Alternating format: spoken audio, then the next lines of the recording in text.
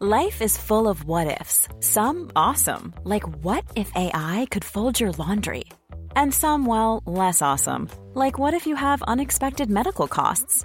United Healthcare can help get you covered with Health Protector Guard fixed indemnity insurance plans. They supplement your primary plan to help you manage out-of-pocket costs. No deductibles, no enrollment periods, and especially no more what-ifs. Visit uh1.com to find the Health Protector Guard plan for you.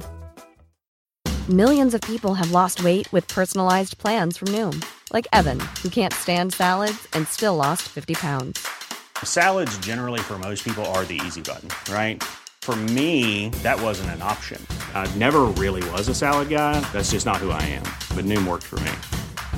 Get your personalized plan today at Noom.com. Real Noom user compensated to provide their story. In 4 weeks, the typical Noom user can expect to lose 1 to 2 pounds per week. Individual results may vary. BT Sport Pods.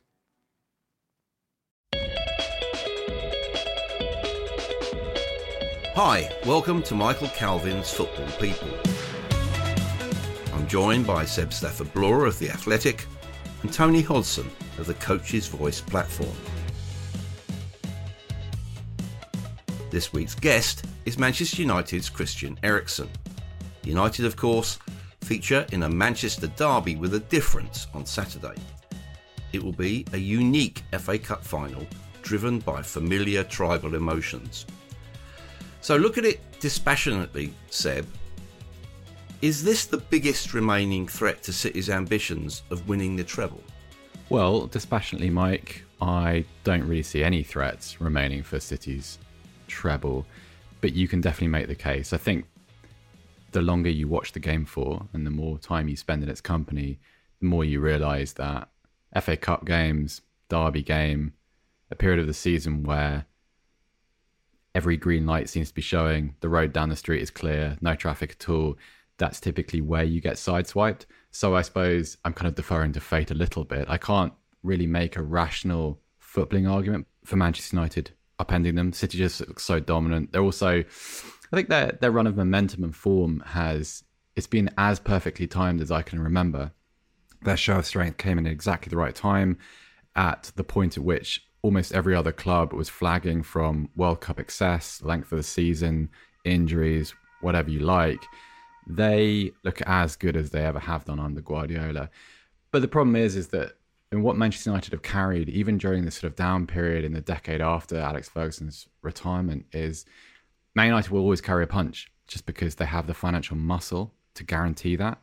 And whenever you have something like a European Cup, and whenever it means as much to a club as it does to City, because that's the one prize remaining for them, and I don't care who you are, I don't care which of the players you're referring to, those players want the European Cup. The FA Cup is still a very, very important tournament, but it hasn't eluded City in the way that the Champions League has, and so you can make these little arguments. That being said, it's a different conversation, but I think maybe Simone Inzaghi's Inter Milan are being a little bit underappreciated ahead of the European Cup final, but Manchester United are a different weight class of opponent for sure. Well, lest we forget, Tony, United did beat City 2-1 at Old Trafford in January, and they did so on 29% possession. They'll need that sort of efficiency at Wembley, won't they? Yeah, they will 100% need that efficiency with their 29% possession and maybe a good slice of luck as well. I guess even under Erik ten Hag, who renowned for this kind of possession game at Ajax, United are still, as they have been for a number of years, they're most dangerous on the counter-attack. And they showed that against City in January when they caused huge problems in transition and probably should have been ahead at half-time, although they weren't. That luck that I mentioned eventually went their way on the day, didn't it, when Marcus Rashford was about 2 yards offside but didn't touch it. Fernandes goes through, scores, and there's all sorts of mayhem ensues. The template is there for how they can cause City problems. One point for United to worry about, one of many points for United to worry about is that game came before City's tactical shift, bringing John Stones into midfield in what seems like now an impregnable team and a team that's much harder to counter-attack against. They have this kind of four-man box in defence when they lose the ball, and that includes Kyle Walker at the back, who, as we saw against Vinicius Junior in the Champions League, kind of just absolutely loves a one-on-one pace battle. And there's a few guys in that United team I think he'd love to come up against. So you can't really see United having the same joy on the counter-attack as they did against City in that game. On the plus side, They did win that game without Lisandro Martinez, who again isn't playing this week. He was a really late sub in that league game, and Anthony Martial, who featured in the first half of that game, obviously misses the final. But the question is they still won it without him. The question is how aggressive Ten Hag wants to be in his selection. Will he play Eriksen as a holder alongside Casemiro and play with a more attacking front four, or as he did against City in January, will he play a more defensive midfielder alongside Casemiro as Fred then and play Eriksen further forward and Fernandes played wide? And then who starts as the 9 with Martial missing? I mean, plenty of questions as ever with United, and I'm not sure how many answers they'll have against what seems just like an impregnable City team. And Seb's absolutely right. They are looking as good now as they ever have under Guardiola, and that's pretty scary. Certainly is. Christian Eriksen has more reason than most to want to seize the moment. He's a naturally philosophical character who's beginning to understand what playing for Manchester United means.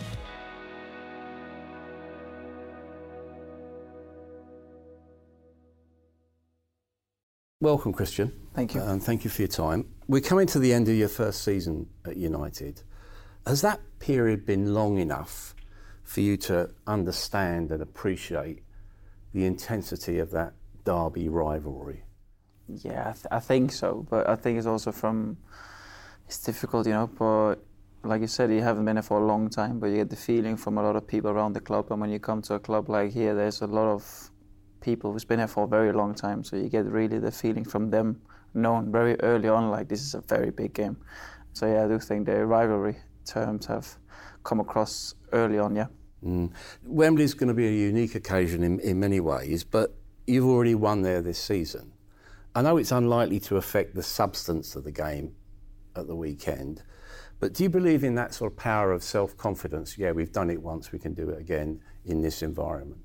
Yeah, I think it helps. I mean, there's always a first time for everything, and then afterwards, obviously, I think everything comes not easier, but you get more used to it. And we do know, of course, the final is, again, now with the FA Cup, is going to be completely different compared to the one against Newcastle. But no, we're really looking forward to it. And I do think that we are in a good place and feeling confident going into the game, yeah.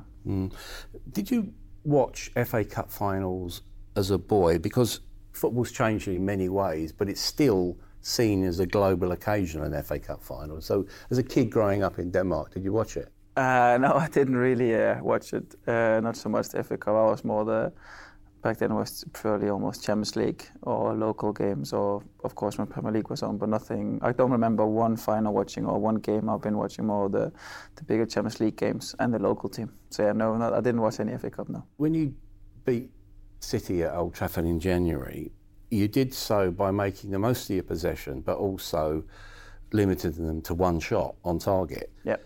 What do you draw from that performance and the way that you countered, their obvious qualities?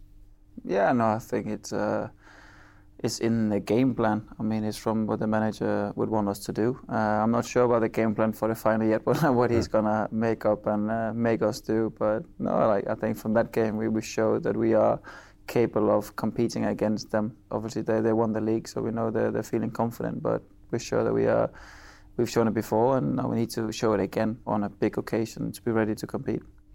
What are they like to play against? It's a very strong team. I mean, they have no real weaknesses. All the players are top players, and yeah, they are a team that will create chances. And with the players they have, if you give them too many chances, they will score goals.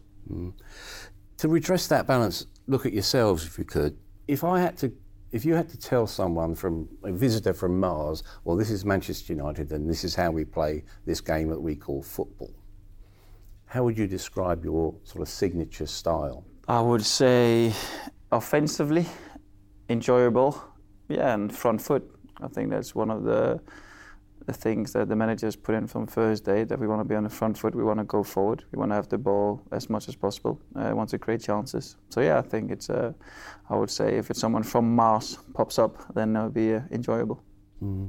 I've spoken to other players of around about your age about the value of experience. The consensus view is that you can never stop learning. Do you identify with that? Yeah, definitely, yeah. What have you learned, say, in the last year or so about your style, your game, you've come to a different club. Do you have to adapt in any way? Yeah, no, definitely. I think you have to. I think every player has to adapt when they move to a new club. Is not almost every time is a different manager, different style, and he wants you to play in a certain way. Obviously, the own capacity you have, like the own quality I have, of course I bring them in wherever the manager wants me to bring in, and you bring them in by yourself. But yeah, no, experience, is something you don't really think about until you get older, and then you're just like, yeah, I've been there, I've tried that. You're more relaxed in certain situations, you're more calm in different situations, and you know how everything is going. So you almost like find certain situations or passages within the game familiar, and so you know you're comfortable with them, so you can actually react accordingly. Yeah. No, it is. Yeah, it is. It's like the same before. If you've been there, sometimes you've been there once, you want to be there again, or you are going in the same situation. Last time I did this, I feel comfortable doing this, and it's something you just learn with time. Yeah. What about the nature of playing for Manchester United? It's a club. They've been interested in you reportedly for a number of years. The reality of playing for Manchester United, does it demand a certain type of character? Yeah, well, I think so. Obviously, you have to have a lot of qualities to play for as big a club as United. And I think also you need to be you have a bit of a heavy skin, because there's a lot of focus on the social media side on the United players. And I think also a lot of the players get a lot of, I would say, not important and not needed criticism on a lot of things, and it's just because it's United. I mean, the focus is just different. So I think that's the main difference compared to other clubs. Because in the modern game, you just got to shut the noise out, haven't you? Definitely, yeah. Do you do anything specific about that? You don't maybe go online, or is it something that you be quite self-contained about? No, I think I've been lucky. I've had the right people around me from day one, and I've had the right education when I was younger from my parents in certain things, and just learning from being in the football. There's a lot of things that you can't control, and even more so with these days with social media, there's a lot of things you can't control at all. And of course, sometimes if you're playing a good game, maybe you want to look at it, and then but you do know next game if you play bad, it'll be completely different comments, and that's just how the football games goes and how people react, and that's also what makes it exciting. But as a player, you have to shut it off. Because it seems that the national character, the Danish character, is quite laid back. I'm old enough to have actually sort of been brought up on the sort of Danish Dynamite team. The sort of Preben Elkjær, Laudrup, all those guys. I loved working with them because they were so laid back. They didn't win anything, but somehow that didn't matter because of the memories that they made. They won the Euros. Yeah. I know. But what I'm saying, that team though, the '84 team, true. That's an amazing team. Arneson and the Olsens and people like that. Again, being brought up with the tradition of those teams, I know you weren't around at that time. How important is that, and did it help to create you as a player as well? Yeah, I think so. I think it definitely. I think that's the same as even if you compare it to United. I mean, you compare United now to what it was 20 years ago, where they were winning everything. Now everything is different at different times. And same with Denmark back then. They were that exciting, new, upcoming, good players in between. And that, of course, after you have to try to live up to the expectations you had before and whatever happened before. And of course, but no, I think that was a time that the education in Denmark started to change a bit of the football terms, how you wanted to play football, and the players and the talents we would brought up afterwards. So yeah, I think it has helped me that they were, like you said, not winning, but they were successful in a positive way on the whole country and everyone in the world. And that also, I think, put a football fever into Denmark, You're a boy growing up. You're playing your football in the park or wherever you played. Who were you? What player were you? Who were I? I was exactly the same. I think as a player, I haven't... Did you have one hero that you tried to emulate? Yeah, but I wasn't really I was more the guy who wanted to be outside and just be me, just play. Like, I didn't have a dream of I want to be like him, I just want to be football player. I don't care what it is, who it is. I'm just going to be me, and I'm just going to play football. That's what I'm enjoying. But then afterwards, a little bit when I was older, like watching clips from like Michael Laudrup, looking at them also because of the Danish history, obviously. And then Totti, but Totti was from I didn't watch any games of Totti. I just Football Manager because I played Football Manager on the computer. It's like, this is Roma, Totti. I'm a fan. But no, I wanted to be outside myself, touching a ball, playing up with the ball. and literally just be everywhere with a football around my feet. Yeah, because in many ways football is becoming more of a science, but it is also an art, isn't it? Yeah, no, definitely. And are you an artistic type of football person? Yeah, I think so. I do think personally I'm more enjoyable to watch in the stadium than on YouTube, I would say. And you have different, I think, these terms today. There's a lot of players where, or from FIFA or whatever, there'll be, with the young people playing FIFA and everything, there'll be, oh, he's very good on FIFA, so he must be very good in real life and whatever. I think I'm more the person that you need, if you want to see me, you need to be in the stadium to watch me, because that's where I think I can do the most. It's been 10 years since you made your Premier League debut with Spurs. Yeah. Really? Sorry to remind you of that. Yeah. How has the game changed in that time, tactically, technically and physically? Yeah, I think physically is similar. It's always been, I think, Premier League has always been one of the toughest leagues. I mean, it's going up and down all game. Tactically, I think it's changed even more on the possession side than the last few years, like controlling the game and not as open as it was before England in the beginning. Yeah, I think that's probably the biggest thing that's changed, I think. Football for many people is about belonging and memories and dreams. From a personal point of view, what dreams have you got left to achieve? I've always been a guy who just takes it at a time. So let's say for this season, it would be this season we want to be. Now it's the FA Cup final. I want to win the FA Cup final. That's the next dream. And then next season there will be another dream of we want to go as far as possible in Champions League. We want to win the league. We want to win another trophy in another cup or everything else. Like it comes and goes every season for me personally. But at the same time, just my dream is to just be happy playing football, enjoy playing football, and then obviously winning. I mean, it's a lot more fun to win than to lose.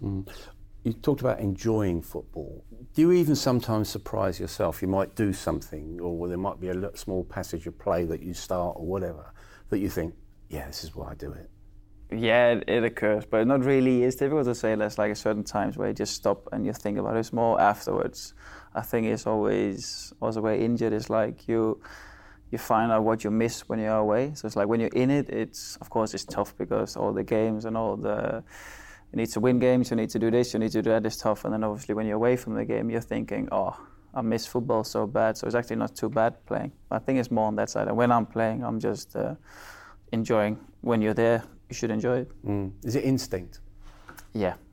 Yeah, me as a player personally, it's always been instinct. I mean, I play football on what I see, what I feel, take the touch that I feel is right in the right positions, and then move where I feel most of the times are comfortable in, or instinct, yeah. So to bring it all back to where we started at Wembley in the FA Cup final, a club like this needs to win trophies. Yep. What will be the effect, you think, on the club and yourself if you win this weekend? No, it'll be massive. I think it's been a roller coaster of a year, but I think also at the same time we have pushed that we've shown ourselves that we can be a team that can compete for the biggest trophies. And now we are in a final, so it'll be the perfect ending of a season with a break of a World Cup in between, and also a League Cup trophy, and now the FA Cup. Yeah, that'll be very special. But yeah, we need to have a good game to win that. But it's definitely a big game. And a final point, the finals feel different. Yeah, it always does. It always does. But I think also it should. I mean, final is what you aim to be at, to be able to win a trophy. And you work all the hard work before, everything before is trying to get to the final. When you're there, it's about being at the final, obviously. And then either you win or lose, but you have done everything you can to be able to try and get the trophy. Okay, well, best of luck. Thank you very much. Thank you. You're welcome. Thank you, man. You're welcome. Thank you.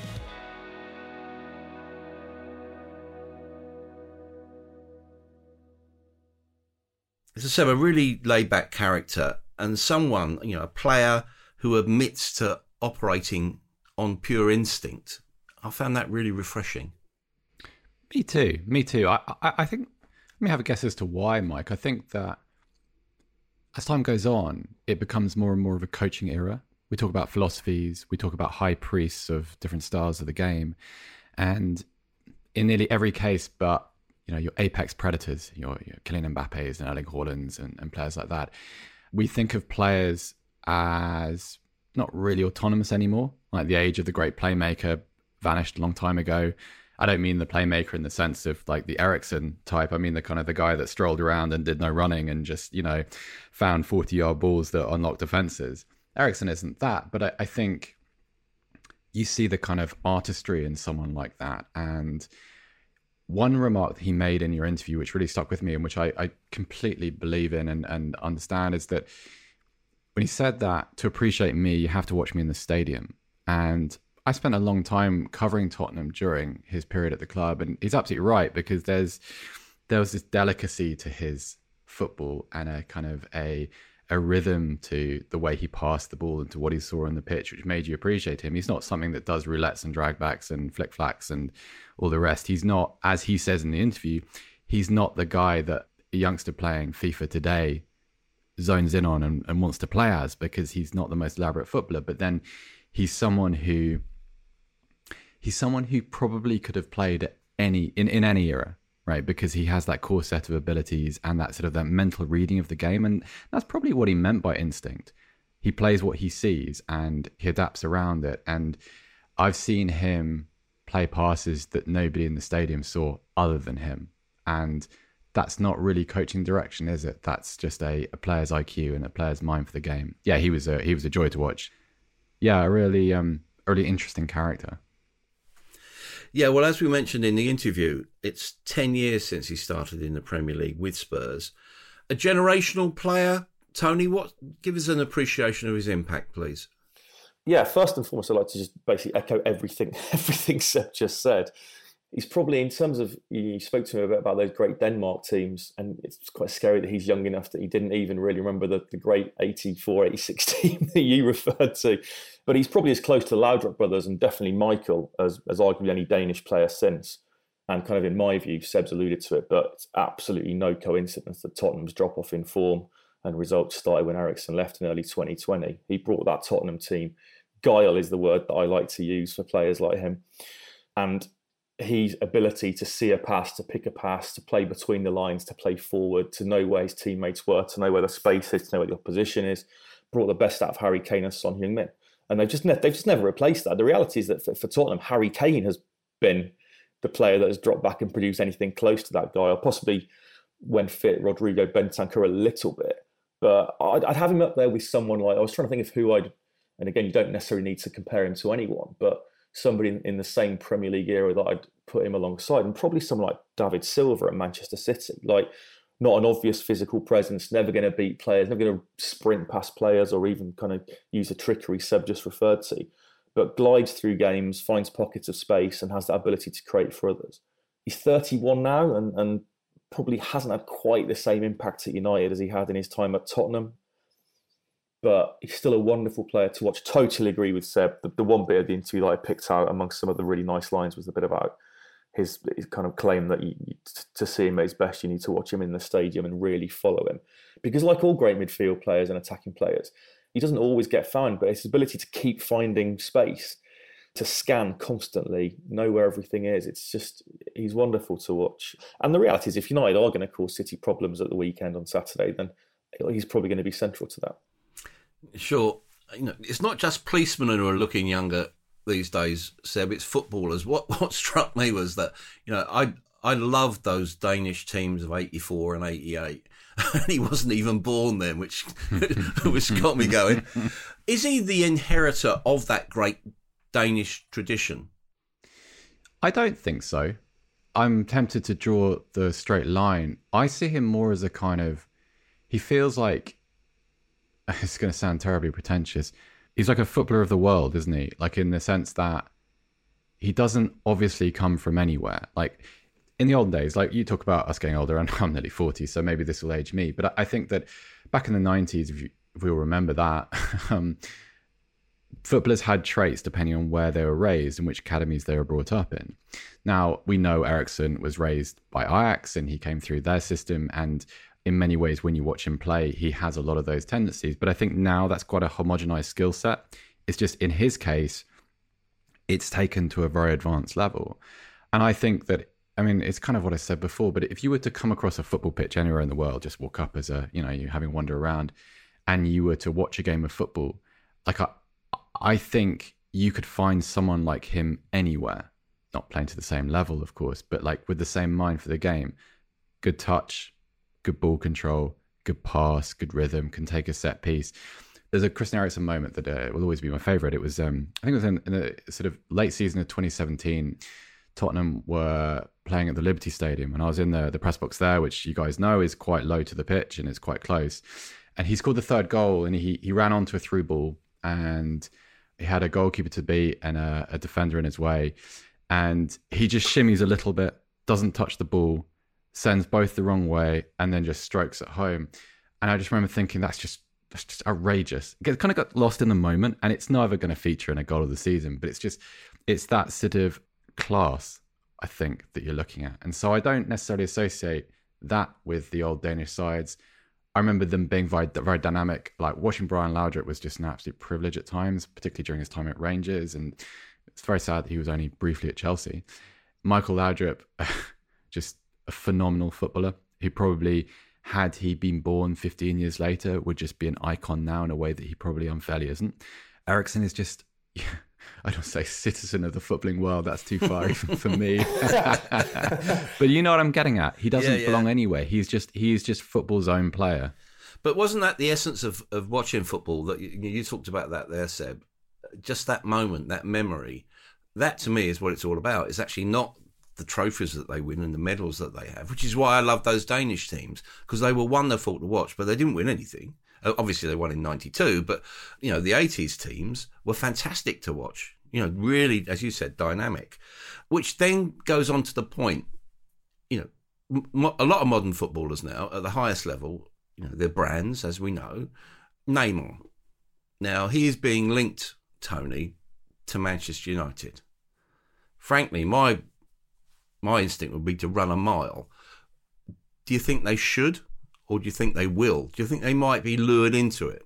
First and foremost, I'd like to congratulate Seb on the phrase global citizen of the football world, or whatever it is. I'm going to definitely try and get that in somewhere at some point. Look out for some coach's voice content featuring that phrase anytime soon. I don't think United should touch Neymar with a barge pole. I think United of years gone by in the post-Ferguson era would have been tempted, because it's the Glazers' way to just chuck a load of money at a signature signing and hope that will be enough to keep them out of trouble for the next 12 months. Erik ten Hag strikes me as an eminently sensible coach who won't want to be anywhere near a Neymar transfer. Doesn't mean there aren't holes that have to be filled in this United team. And actually, one of the holes that I think they should be looking to fill is alongside Casemiro in central midfield. It's where Eriksen has played a lot this season, but I think that's a key area that they really need to still work on. But they shouldn't be touching Neymar with a barge pole, should they? Well, I wouldn't have thought so, but who knows? With City, we do know what we're getting, Seb. You alluded to it earlier. What about the recent impact on what I'm really going to say unfairly are almost second-tier performers behind Haaland and Kevin De Bruyne? I'm thinking Grealish, Bernardo Silva, Gundogan. They've been extraordinary in the last few weeks, haven't they? Yeah, I mean, three of the ones you've mentioned, I feel like Gundogan and Bernardo Silva, I think if you go back the last couple of seasons, you can find really crucial interventions from them. Gundogan especially has that almost intangible quality of finding goals at exactly the right moment.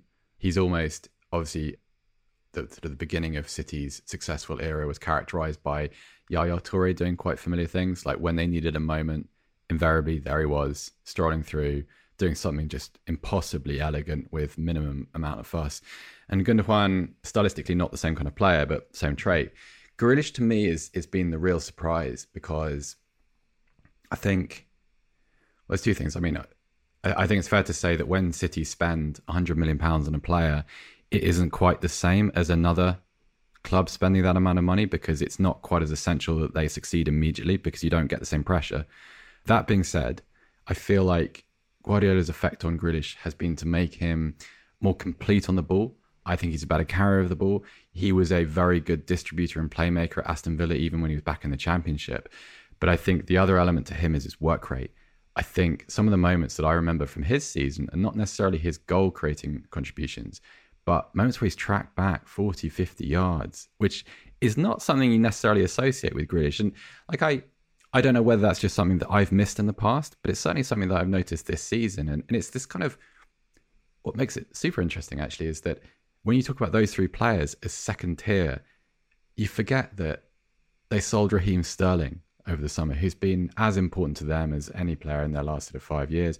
We haven't even mentioned Phil Foden, who is kind of the golden child of English football. Has been describing it as being barely relevant to this season feels very dismissive and derogatory. That's not what I mean. It's just that he's not at the kind of the vanguard of their excellence at the moment, which is an amazing thing to say. But yeah, everywhere you go, you have people who are able to contribute in important times, and I think that's what allows them to have these great surges of form, because they're not dependent on the same player all the way through the season.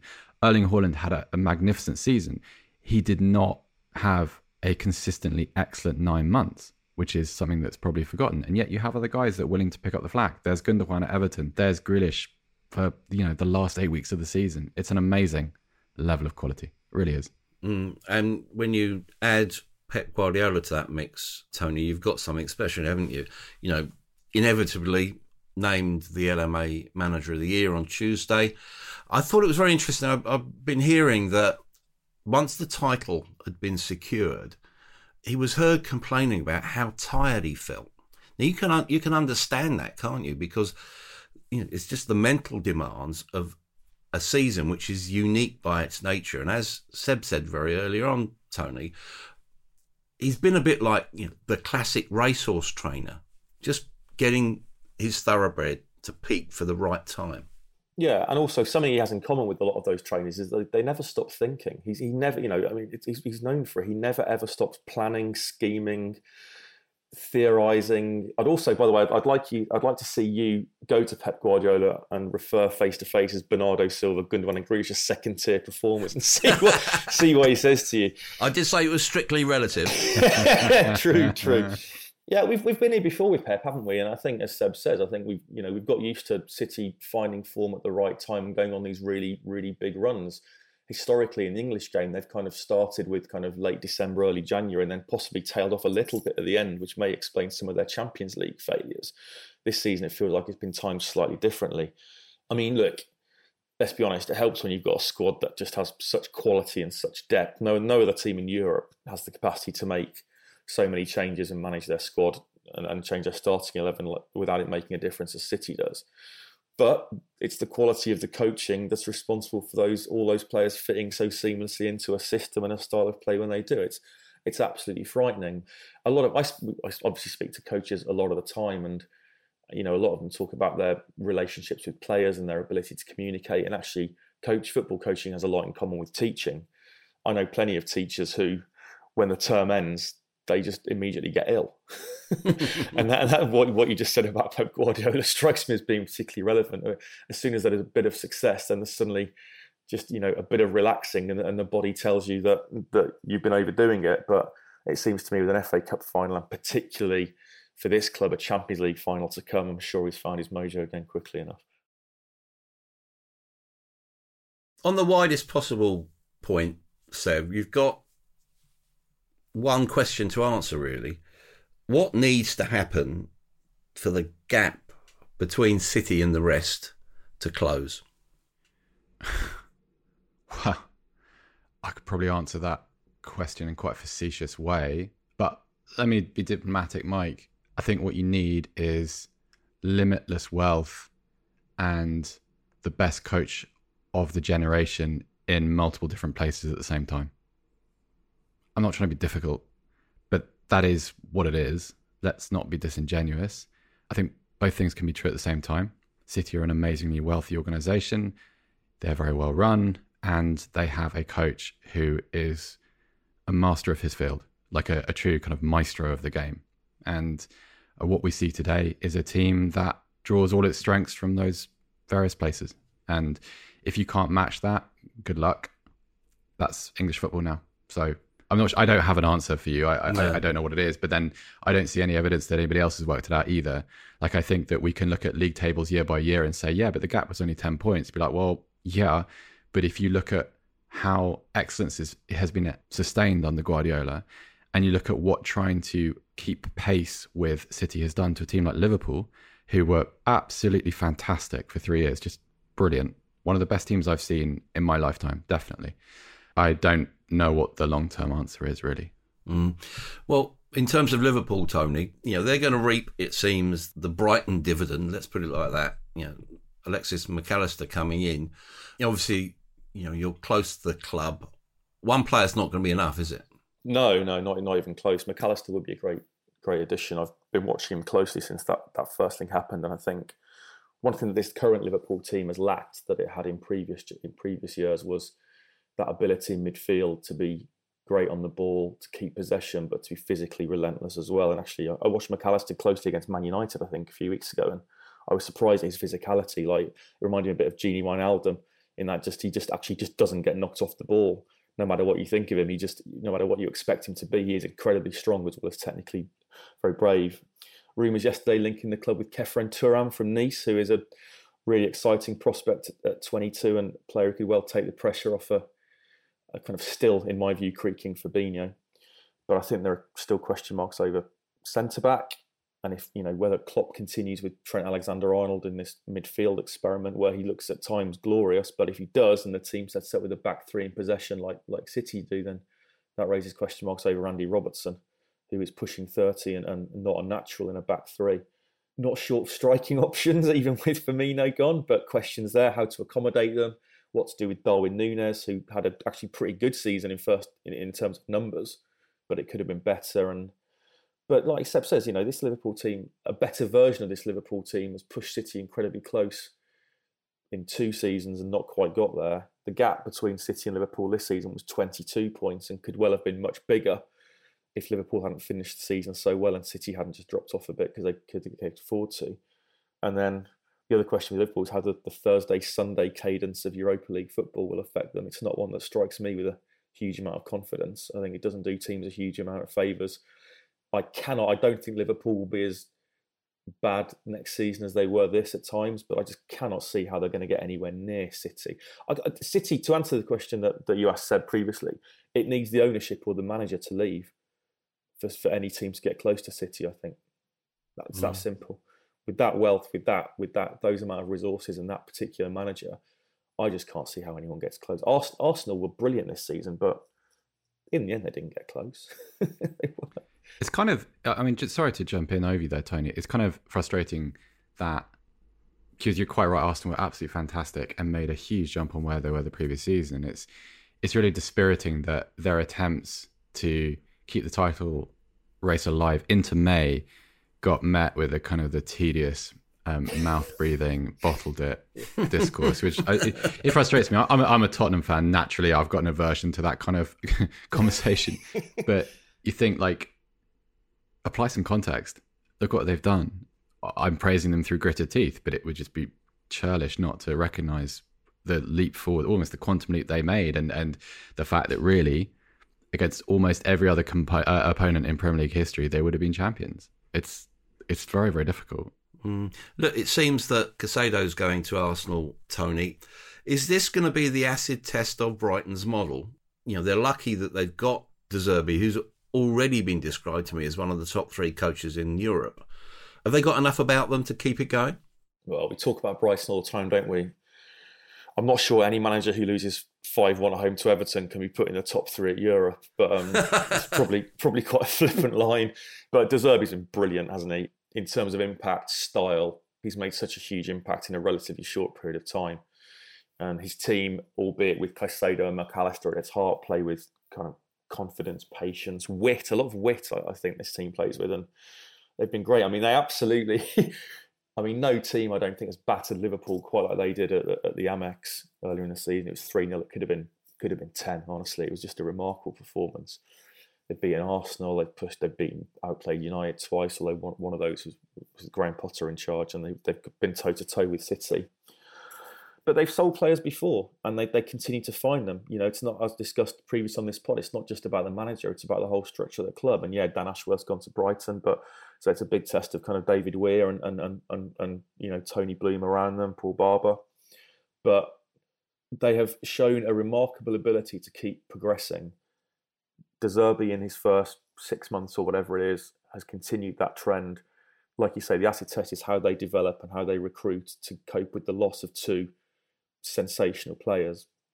They've done it before. I mean, I hope they do it again next season, of course. As ever, it's the kind of double-edged sword of qualifying for Europe, but then having to face a much more intense fixture schedule than Premier League teams do if they're not in Europe. Same can be said for Aston Villa. So we'll see how they do. But I really like the way De Zerbi coaches. I really like the way Brighton play. And we've already seen towards the end of the season players like Enciso that there are players waiting to come through there and have an impact. So they'll be, as ever, I hope, next season an exciting watch. Yeah, Dan Ashworth, slight slip of the tongue. Obviously, he's gone to Newcastle. But you said Brighton. Oh, right. Yeah, Newcastle. On Newcastle, Seb, Ashworth has been quite prudent in his signings. They've obviously got a lot of money. Do you think in the years to come they'll build what I'll describe as, one of football's Death Stars? They have the resources to build whatever they want to build. I think ahead of Ashworth joining the club and before the kind of the recruitment structure was settled, I think the fear was for Newcastle that they'd have that sort of post-takeover-itis situation where the right player is all the players and the right player is the one whose agent calls up most often, right? And that's not what's happened. Like, if you look at sort of their spine, the signings there have been extremely astute, like Botman and Gamelish and Isaac. And, I know Wilson came in before the takeover, but he's been excellent too. And so, yeah, I mean, there's no reason at the moment why the trend shouldn't continue and why the growth shouldn't hold. The one cloud I would say, if you're a Newcastle fan, I think you wonder about just, and purely because of what we've seen in the past. So you have the coach who's equipped with all the new parts, right? And then he's seen to be an excellent coach because of the way he builds. And Eddie Howe's done a wonderful job. And there's that argument at the moment about whether it's the money or whether it's how. And really it's both, because you can't separate one from the other. Eddie Howe's done a wonderful job there. He's done terrifically well. What happens when perhaps the rate of growth exceeds what he wants it to be, or when there's a downturn in form, which is kind of inevitable in football? Because it happened even to Guardiola at City. It happened to, I always remember what happened to Mark Hughes at Manchester City. Didn't do a lot wrong. I mean, wasn't what they needed him to be, but they were still in a growth stage and he kind of got sacrificed in the process.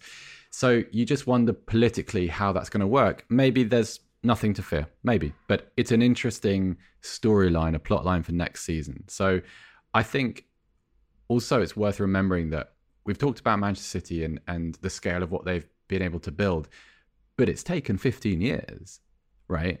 It's taken 15 years, and even under Guardiola, we're in year 6 with Guardiola? Is that right? 7, is it? 7? Maybe coming up to 7. Yeah. So this is not a question of you have money, you have a good season, you qualify for the Champions League, and suddenly you're over a threshold from which you can never be dragged back. I don't think that's necessarily the case. So it remains a process. A lot of clubs have had money, maybe not quite this much. A lot of clubs have employed very capable managers, and a lot of clubs have bought very, very good players. But it's still 2023. Paris Saint-Germain continue to knock themselves out of the Champions League every season. There are ways to get this wrong, is what I'm trying to say. And so whilst the odds obviously heavily favour Newcastle's ascent continuing apace, and I'm sure they'll spend a lot of money over the summer and etc., there are still questions to be answered. So I don't know what it is that they will build, but it's looking quite decadent so far. Well, you were talking about post-takeover chaos, or alluding to it anyway, which brings us obviously very neatly to Chelsea, Tony. Pochettino's priorities. He's already made his first choice. Joao Felix is leaving just as we were learning to pronounce his name. Welcome signs that the owner is stepping back, isn't there? I'll believe it when we see it. Seb's reference previously to the right player being all the players reminds me of Chelsea's recruitment in the past season. I mean, like you say, step one, make the decision on Felix. There's about another 20 players he needs to make a decision on. The number one priority by an absolute mile is just sorting the squad out. Who stays, who goes, who plays. How quickly can Pochettino build some kind of forward momentum after what was just an incredibly damaging end to the season for Chelsea? I mean, the banter machine kind of flew into overdrive around Frank Lampard, didn't it? But the reality is that Todd Bowley & Co took over that club and they wanted a genuine title bid at the start of the season. And they finished 12th, guys, 12th.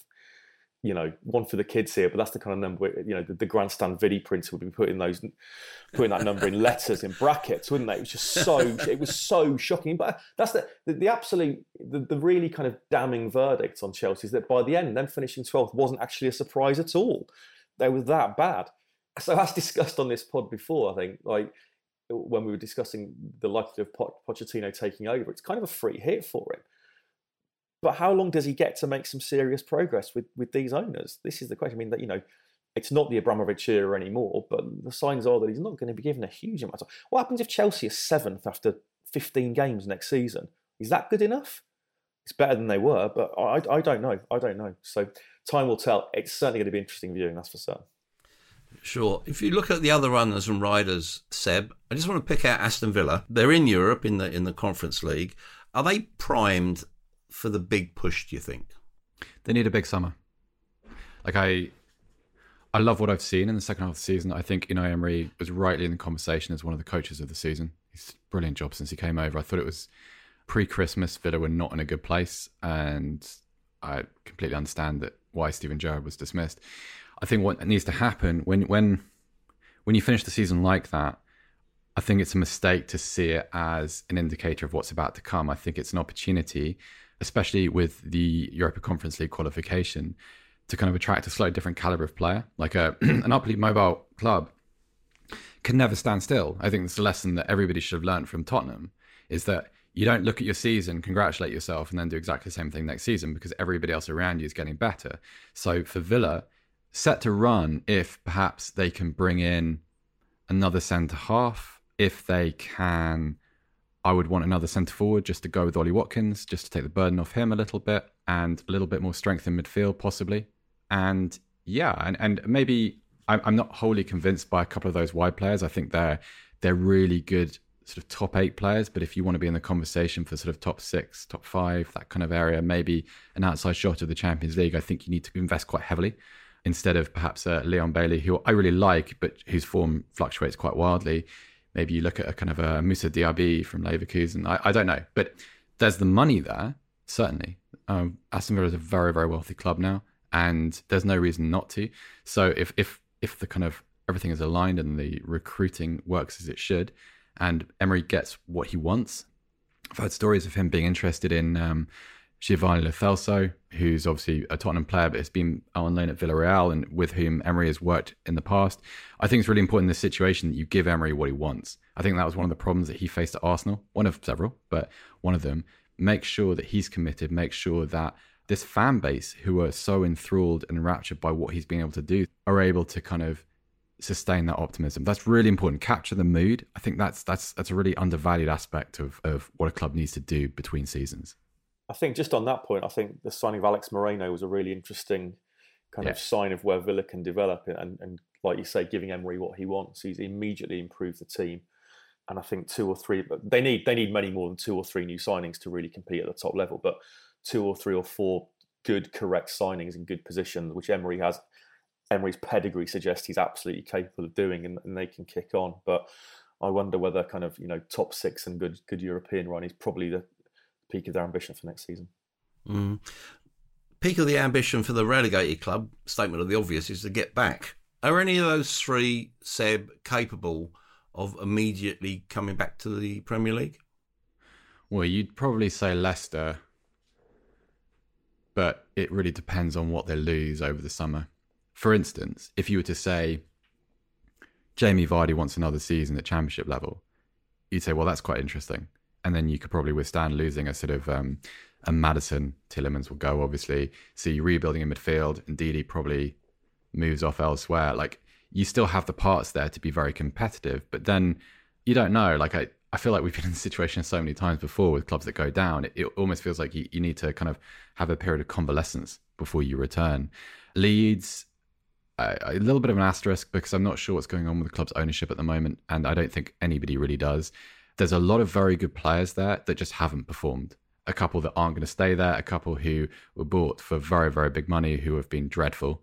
But if you were able to, I don't think Sam Allardyce stays, and I don't think it's the right decision to have Sam Allardyce stays. But if you were to bring in a coach, stabilise the club's ownership, and keep a kind of a useful core, I think that's a very competitive Championship side that should be within the top 6, certainly qualifying for the playoffs next season. So you can see it. Southampton, not so much immediately, but I can see in 3 years some of those younger players developing to the point where they become very, very good very quickly. And also, like, I think we've had some fun with some of the ownership's decisions, and rightly, because some of them have been dreadful, particularly around the kind of the coaching staff just hasn't worked at all. And, you know, that's on them, unfortunately. But if this ownership model is able to kind of, you know, mature in the way that it intends to, then you can see that becoming not exactly like, but not a million miles from the club that came up all those years ago under Nigel Adkins and then with Pochettino and Koeman. You can kind of see something vaguely similar but evolved developing there. So they're not a hopeless case. What about the standard of the Championship, Tony? You know, if you think about it logically, probably only Burnley of the promoted teams are likely to survive what looks like turning into sort of a 6-7 team scramble. You know, you look at Wolves, Bournemouth, Everton, if they can't sort out their ownership issues, being in and around it as well. And obviously you've got Sheffield United and Luton, who with the greatest respect will be relegation favourites. Yeah, and Sheffield United have ownership issues of their own, don't they? It seem to be ongoing forever. Burnley, I mean, I was, you know, very surprised. I don't know why I was quite so surprised that Vincent Kompany had such an incredible impact at Burnley this season, because let's face it, if we're talking about quality of coaches, he's played under the greatest coach generation for a good number of years, so I wouldn't have had a positive impact on him. But in what is such a brutal division, for Burnley to, in the end, absolutely coast it, and in some style, in terms of the way they played as well, was really impressive. And you are right, you know, my immediate instinct is that it's going to be harder to do that in the extra pace and with the extra quality of the Premier League. But, as you say, there are clubs there at the bottom end of the Premier League over whom dark clouds loom, particularly Wolves and Everton, two clubs that don't look to be going in the right direction and don't seem to have any obvious sign of resolution coming soon. Bournemouth to a degree as well. So we'll see. Yeah, Sheffield United, you know, they're just one of those teams that historically don't survive in the Premier League particularly very long. And Luton, I mean, just the most incredible story. I'm hoping to do some stuff with Rob Edwards soon, so I'm looking to get stuck into him and what he's achieved there. It's funny, isn't it, how coaches' reputations can go up and down so quickly. Rob Edwards was really quick to pay tribute to the work Nathan Jones did over in 2 sustained spells of quality at Luton and development. And, you know, Nathan Jones might have been watching on thinking maybe he should have stayed there rather than tried his hand at Southampton, which went horribly wrong. But I'd be absolutely astounded if Luton were able to stay in the Premier League. Absolutely astounding. But just them getting there is a phenomenal story. And seeing Kenilworth Road back at the top level of English football for the first time in a very long time will be worth it in terms of nostalgia for some of the dinosaurs like us. Not everyone's still under 40, Seb, on this call. So yeah, for that, Tony. But it'd be great to see how they go on. I'm obviously looking forward to seeing how Vincent Kompany does, cutting his teeth in the Premier League as a coach for the first time. That's the real interest of the 3 promoted teams. Yeah, sure. Now, Seb, you're in Dortmund at the moment, a city in mourning, simply because Bayern somehow won their 11th successive Bundesliga title. In general terms, what's the impact of such crushing dominance? It's probably an answer that you have to divide into 2 sections, Mike. I think, obviously, it's no secret that Germany was behind Borussia Dortmund for the most part, other than in sort of, you know, maybe Gelsenkirchen. I think clearly everybody wanted Dortmund to interrupt the dominance and to stop the Bayern domination at 10 years. I think there's a lot of sympathy for what happened.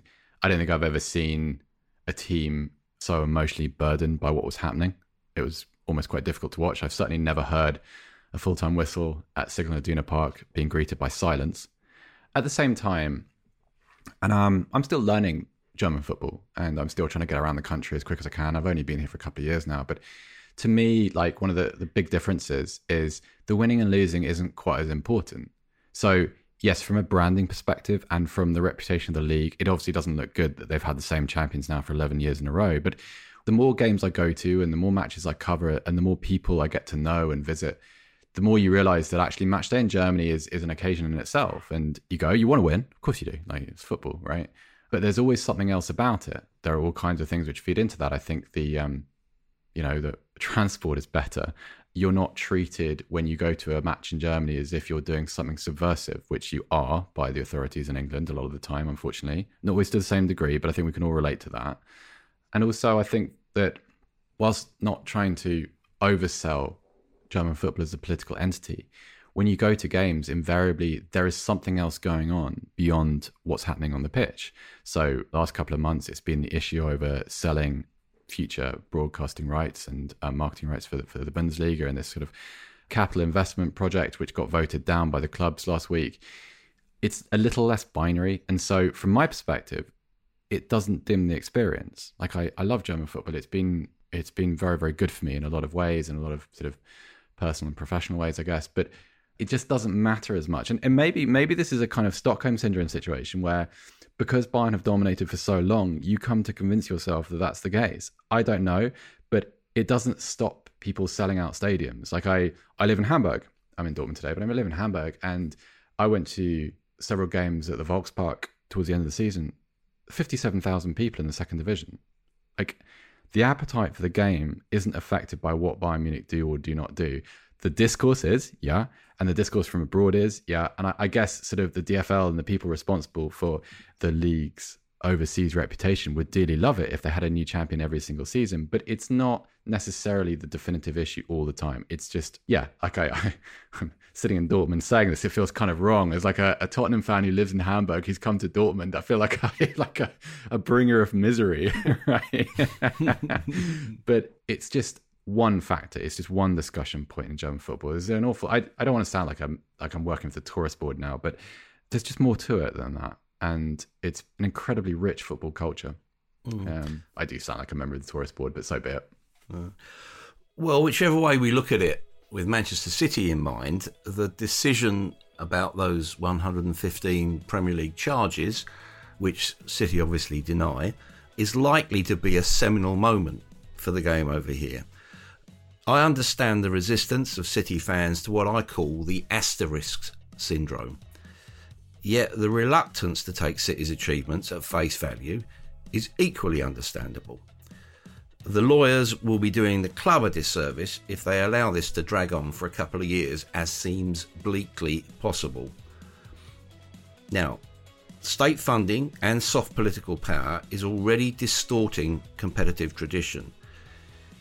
If that's used in defiance of the rules, which, again I'll stress, City deny, it will destroy the notion of meritocracy that should underpin sporting activity. Pep Guardiola is not the only one to want a quick decision on those FA charges. Football needs it. Otherwise, this will fester, views will become increasingly polarised and poisonous. Thanks, in the meantime, to voices of reason like Tony and Seb. And in a football sense, this season has been compelling. Let's just hope it's remembered for the right reasons.